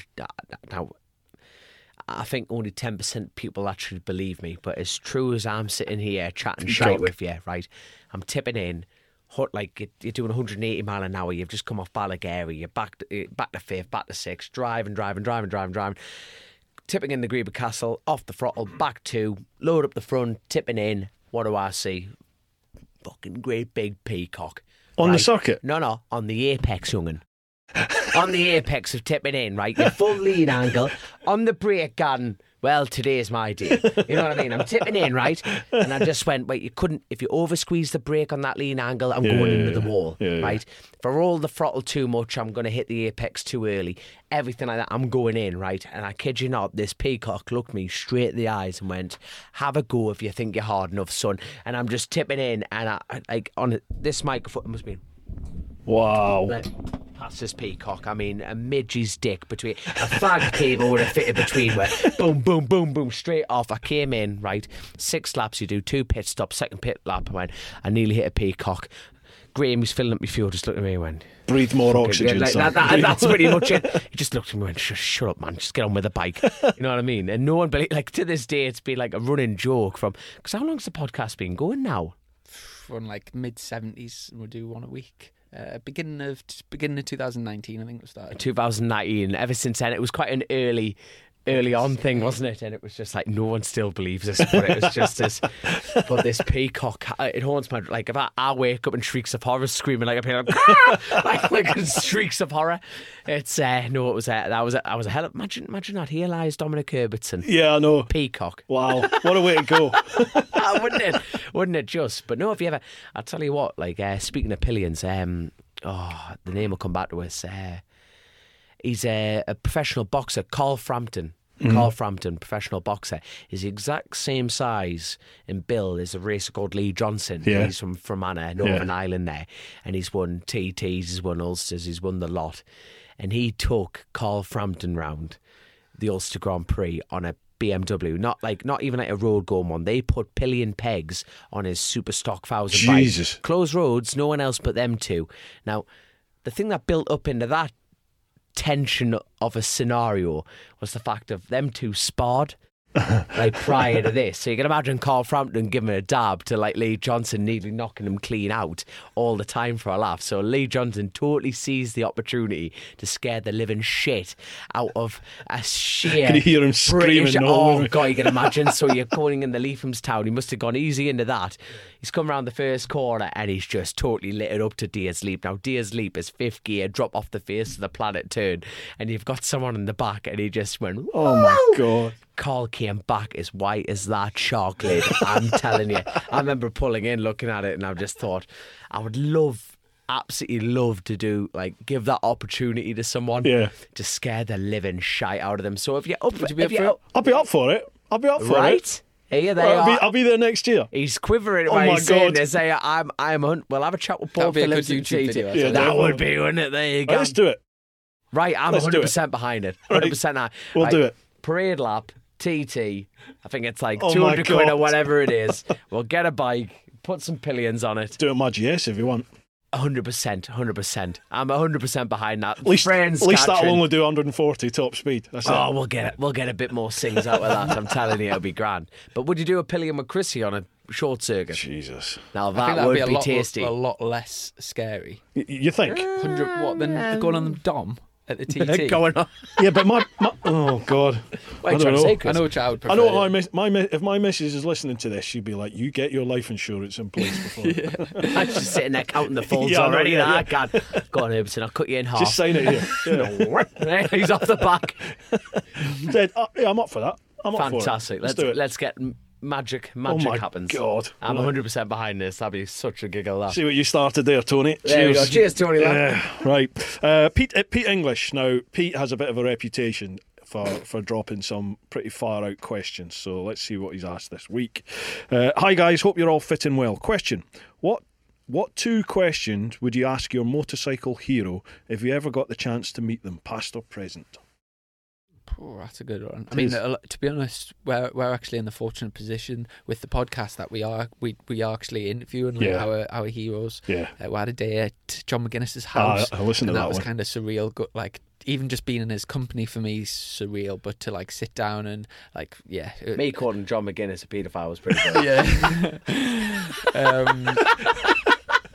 Yeah, that interview. Obviously, he's not. Right, let's tidy this up. That interview began with Dom, all a bit of crack. Dom drawn an analogy between, between. John's got like a sort of a motorcycle playground in his garden. Yeah. So he kind of said, Neverland, Michael Jackson, like you're sort of the Michael Jackson of bike racing, apart from you don't touch kids. As far as like an opening of an interview, exactly. But I'm not sure. I'm not sure about the what question would ask. Just it's just nice to sit down and just sort of go back and forth, and sort of for me, I like to find out about the early life and kind of getting into racing and stuff like that. But nothing sort of stands out. But to be fair though, they're all on the same page, and it was like Josh Brooks was like a big shock. Like Rob Mack, he seemed really decent. Josh Brooks, brilliant, wasn't he? And I think my favourite thing about this is like I am 100% a million mile an hour behind Chrissy, so you like he knows a lot more in depth about them and their successes and their careers. And what I almost pride myself on within the podcast is sitting there as a regular bike fan but not knowing anything about them, so I almost ask the questions that your everyday fan might potentially would ask, if you know what I mean. So but it's like a huge shock, and like what's good is I saw Josh Brooks at that particular interview was like, he seems like a bit upfront, a bit of a dick, really. And you're thinking, all right, what's going on? But do you mean before the interview? Before the interview, sorry. But just then just to clarify.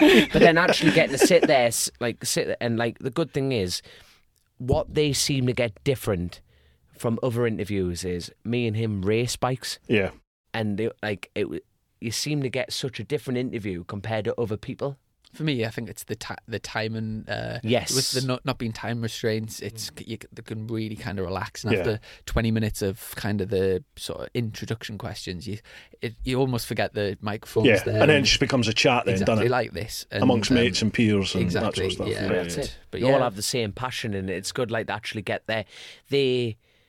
Like your guests, they get an opportunity to get their side across, and I think that's a very rare thing, and I think that's what's good about this world now. It's like trying to play the social media game. It's difficult. But having those opportunities, not many people get them. That's what I love about the podcast format, this long form format, because like social media now, YouTube especially, they say people, you basically have, I think it's now 5 to 7 seconds to grab people's attention in a YouTube vid. Yeah, and then if they don't like what they see, they just click onto the next one. So that's why a lot of YouTube vids are like bang, bang, bang, both changing, changing the camera angles, lots of stuff going on. It's just to constantly keep people's attention. And I kind of do it to an extent just on my on-bike stuff, because I change the camera angle, I'll jump cut my edit to try and keep things moving along at a pace. Whereas with this, some of my podcasts have been 3 hours long because you just sat chatting away with people, and the sort of the contrast between the two, you couldn't get a bigger contrast, could you? But this is, to me, this is normal, isn't it? It's just a conversation with people, and I think a lot of people don't get that chance to see that side of, like, Josh Brooks, John McGuinness. They don't get the chance to just sit and listen to somebody talk for an hour or however long it is. Exactly, yeah. Dribble on about shite. It's Isn't it? You're saying about it's pub crack, isn't it? That's what I like. You try and aim it at, don't you? It's absolutely, the pub crack side of things. You're saying about McGuinness. I've seen him a couple of times. I've never actually met him. I've seen him a couple of times, but he was at Brands. I was at a Bennett's track day back in July on the tractor, and McGuinness was there. And he was literally as close as you guys were. I couldn't bring myself to go and say hello. I was just like, it's John McGuinness. I was like, I can't say anything. And everyone had said to me, because he was in my vid, he's like in the background of one of the vids I did, and they were like, just go up and say hello. He's the nicest bloke you'll ever meet. I was just like, it's John McGuinness. I can't do that. But no, but like, it is surreal doing that, because like we've gone like meet people, and it's surreal that they just invite you into their homes, don't they? And like, hello, you all right? And you're sitting in John McGuinness's living room going, this is a bit surreal, like, isn't it? You look up to these people your entire life. It's like, we recently interviewed like Rob Mack. What an amazing experience that was. You just tipped up, turned up, plugged this trailer in, and you just had the crack, didn't you? It's like, this is just totally nuts, man. What got you into the podcast then? What made you start it? Your fault. Yeah, totally. Probably my fault. I listened to quite a few podcasts, and at the time there wasn't many sort of bike racing podcasts, and me and John we're both sponsored by a club which is it basically works where we have guests, and it's not recorded as a podcast, but it's just to a small crowd. Get sort of famous biking people in, and all the money that's raised gets redistributed to the local riders. Right. So it's kind of a very similar format to the podcast, but it's like a live event up in North Allerton, sort of in the northeast. So I guess definitely worth coming to if you ever fancy, if you're ever on the bike and the North Yorkshire Road Racing Supporters Club. It. And I get that out there. I guess that was kind of like the intro, and then whenever we didn't really have we still don't have like an end goal. It's just very much like we started see where it goes. Recording it without the video, and then we've kind of added that in, and then we've got the studio, and then we're just building it up sort of organically, and we really enjoy doing it. It's try and get one out once a week and meeting new people, traveling around. Learning things. Everyone, when they listen to my podcast, everybody goes, "Oh, have you heard the Chasing the Racing one?" So block it. Do you know, in 70 episodes, you guys have done phenomenally well. God, fantastic. Gents, there's 2 more questions on Patreon, and then I'm aware of the time, so we just call it quits after those 2 then, because I know you've got Domino's to get, haven't you? Oh, God, aye. Also, we're at Mallory, and there's a car track day on tomorrow, so I think the bike racing lot will be getting kicked out. So yeah, we might be under a bit of pressure from them. No worries. Right, I'll be quick as then. We've got 2 more here.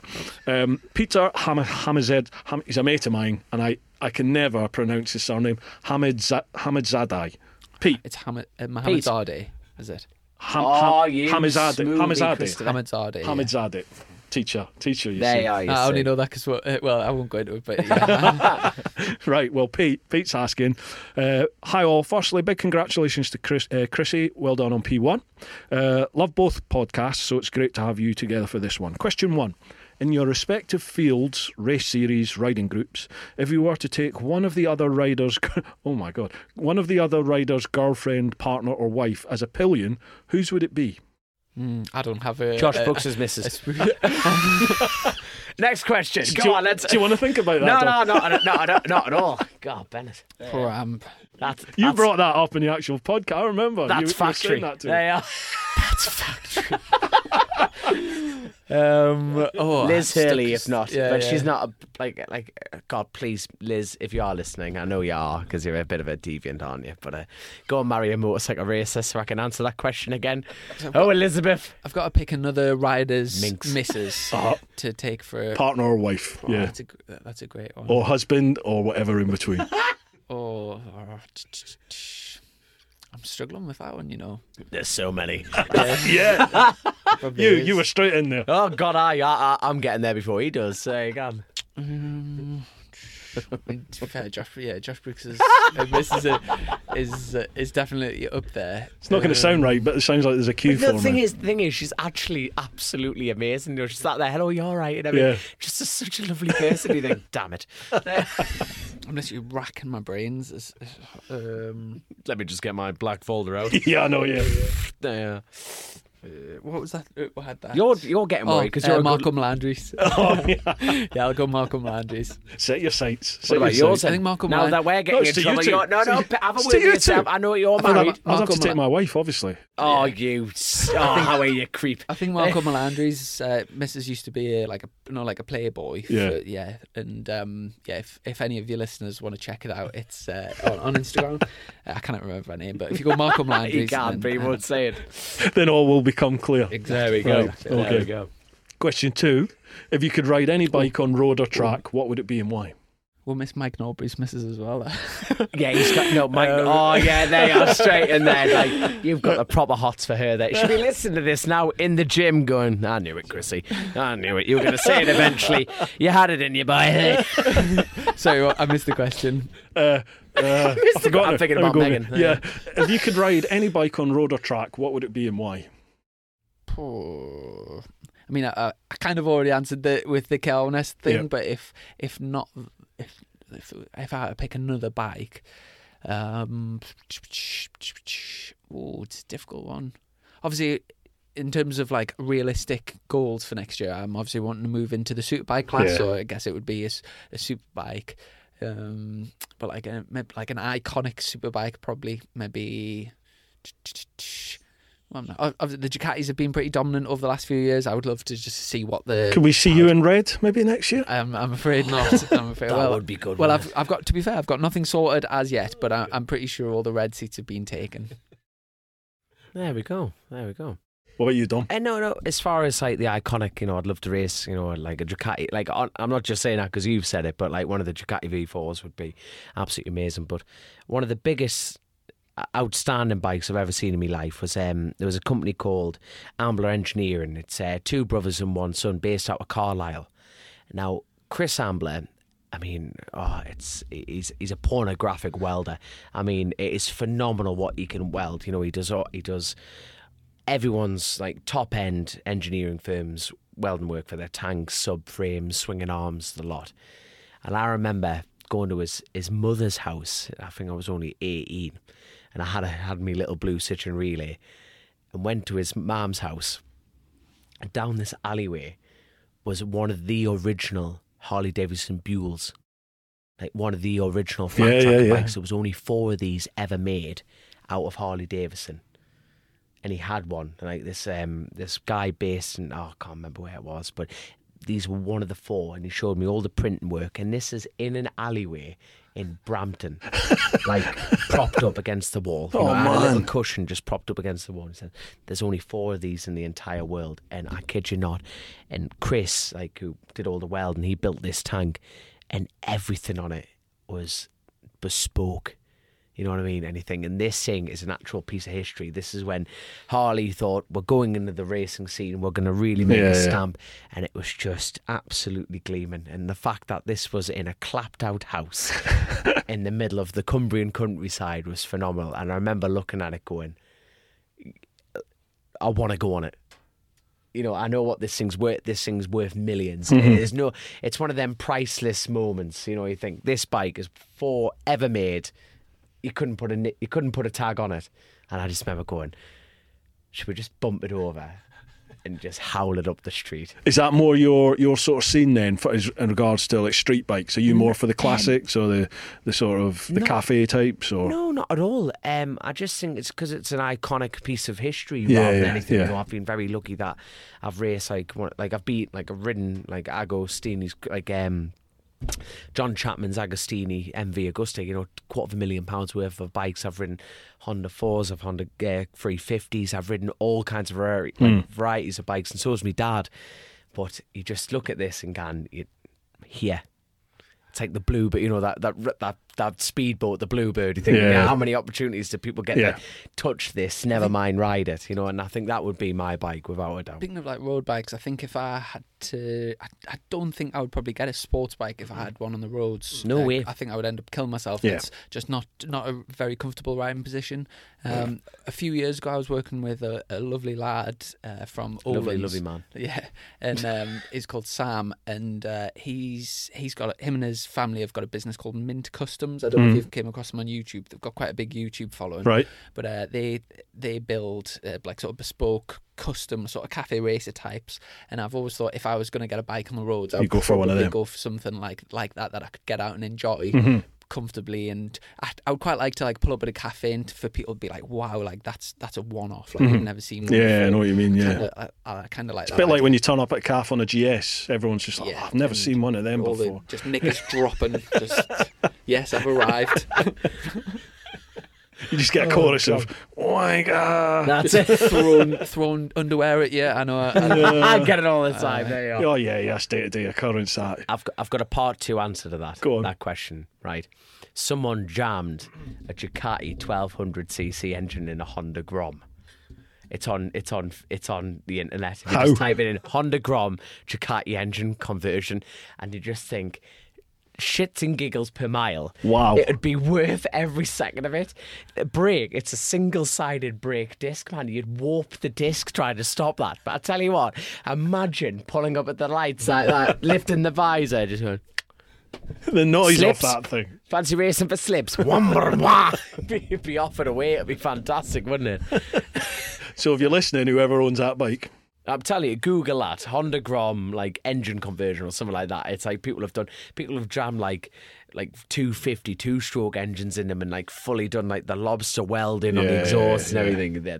The Grom scene. There's a whole the Grom scene's massive, isn't it? Serious, it's man. huge. Especially in Asia and America, it's phenomenal. It's phenomenal. But I've never ridden one. I should have brought it down, Dylan. There you go.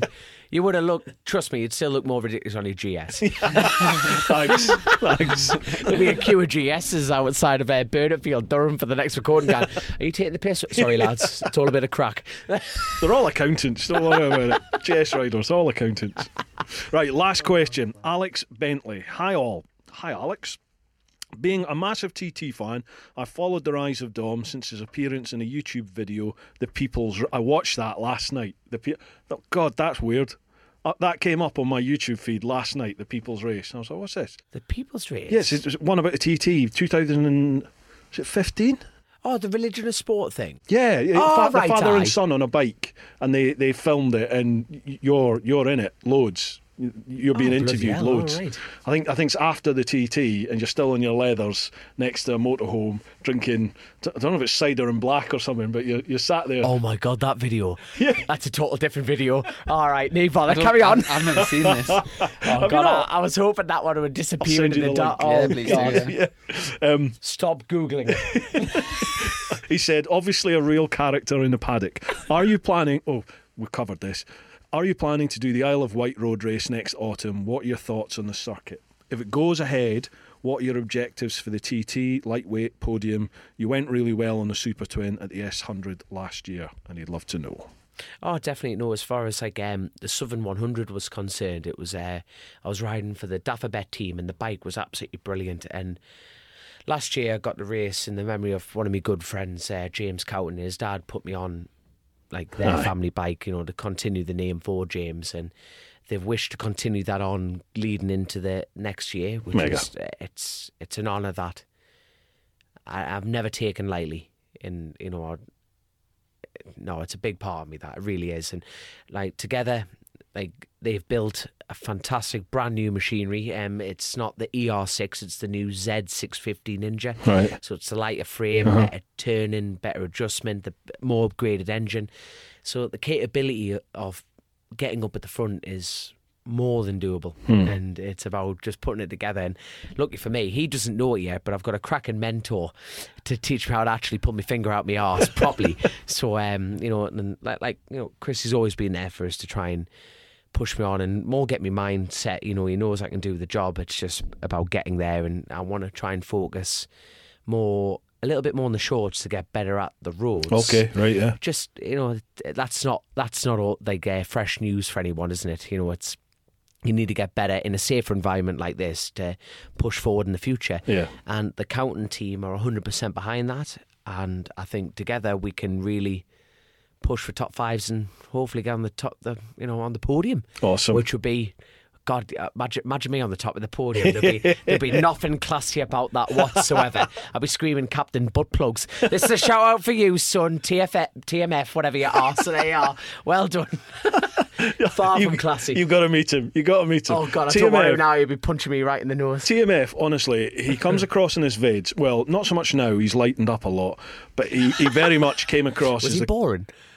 People did think he was boring. And before I met him, I thought he's not going to be, the type of person I would normally socialise with. Yes. Because he comes across as an accountant, really, that's on this bike and, oh, hello. It's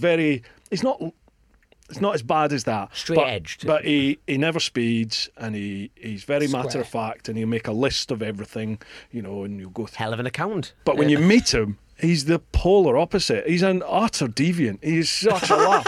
He's such a scream. So obviously I've known him for a year or two now, and there's sort of four of us that hang around together like YouTube types, and we've been away and doing trips and stuff. And like when the beer comes out, there's just this utter animal appears, and he lets slip. At the start of lockdown, we did a podcast on mine, and he let slip that whenever he does a video in his garage or in his sort of home studio, his office, he'll have a butt plug somewhere in the background. Up, man. Yeah. And we were like, no way. And he says, yeah. And he leant back because he was zooming from like a Zoom call in his office. And you're like, there, it's here now. And he just leant back and grabbed it. And we're like, oh my God. And it's like marketing genius because everyone's gone back through all his old videos to see if it's there. and watching all of them to see where it is. So it's just become this ongoing joke now. Fair play to that man. Hey, use your strengths, even if it is a sexual device. But fair play. He's a great laugh. He really is a good giggle. Good lad. Right, lads, I've taken up more than enough of your time. Thank you so much. That's like about an hour and a half, I think we've been going here, an hour and 40 minutes. 1 hour 45. 1 hour 45. Is it? There we go. Really appreciate it. Thank you so much.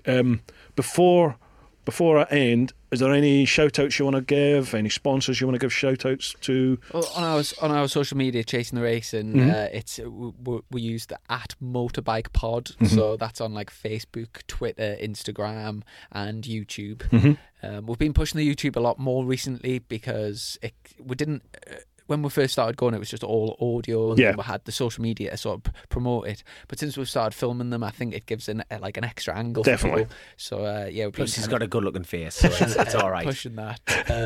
But that's our social medias. Awesome. So all the links for that will be down below, folks. So make sure you give them a subscribe, a follow, a like, all the rest of it. We're on Patreon as well @motorbikepod. Same again. Beautiful. He's good. He's getting fluid at this, isn't he? Definitely. I mean, Patreon, it gets a lot of abuse, doesn't it? A lot of people slag you off whenever you mention Patreon, but it's been a lifesaver for me. It's literally, kept a roof over doesn't my... run on fresh air, does it? No, it doesn't. It doesn't run on fresh air. It runs a two-way street as well, because obviously you're providing content that people enjoy, and people that's questionable. And people can give a little bit back to support that. And Definitely. It's a catch-22. Really, absolutely, yeah. So if Patreon's your thing, check out the links down below, and I'll put links there to the lads' Patreon there as well. Awesome. Very kind. Thank you very much. Awesome. Thanks for your time. Yeah, no, congratulations again on the title, and can't wait to watch you on the TT. The back. Oh God, yeah, on the back. I forgot about that for a second. I forgot about that. Well, safe what trip. have I agreed to? Safe trip back on the GS. Thank you very much. Cheers.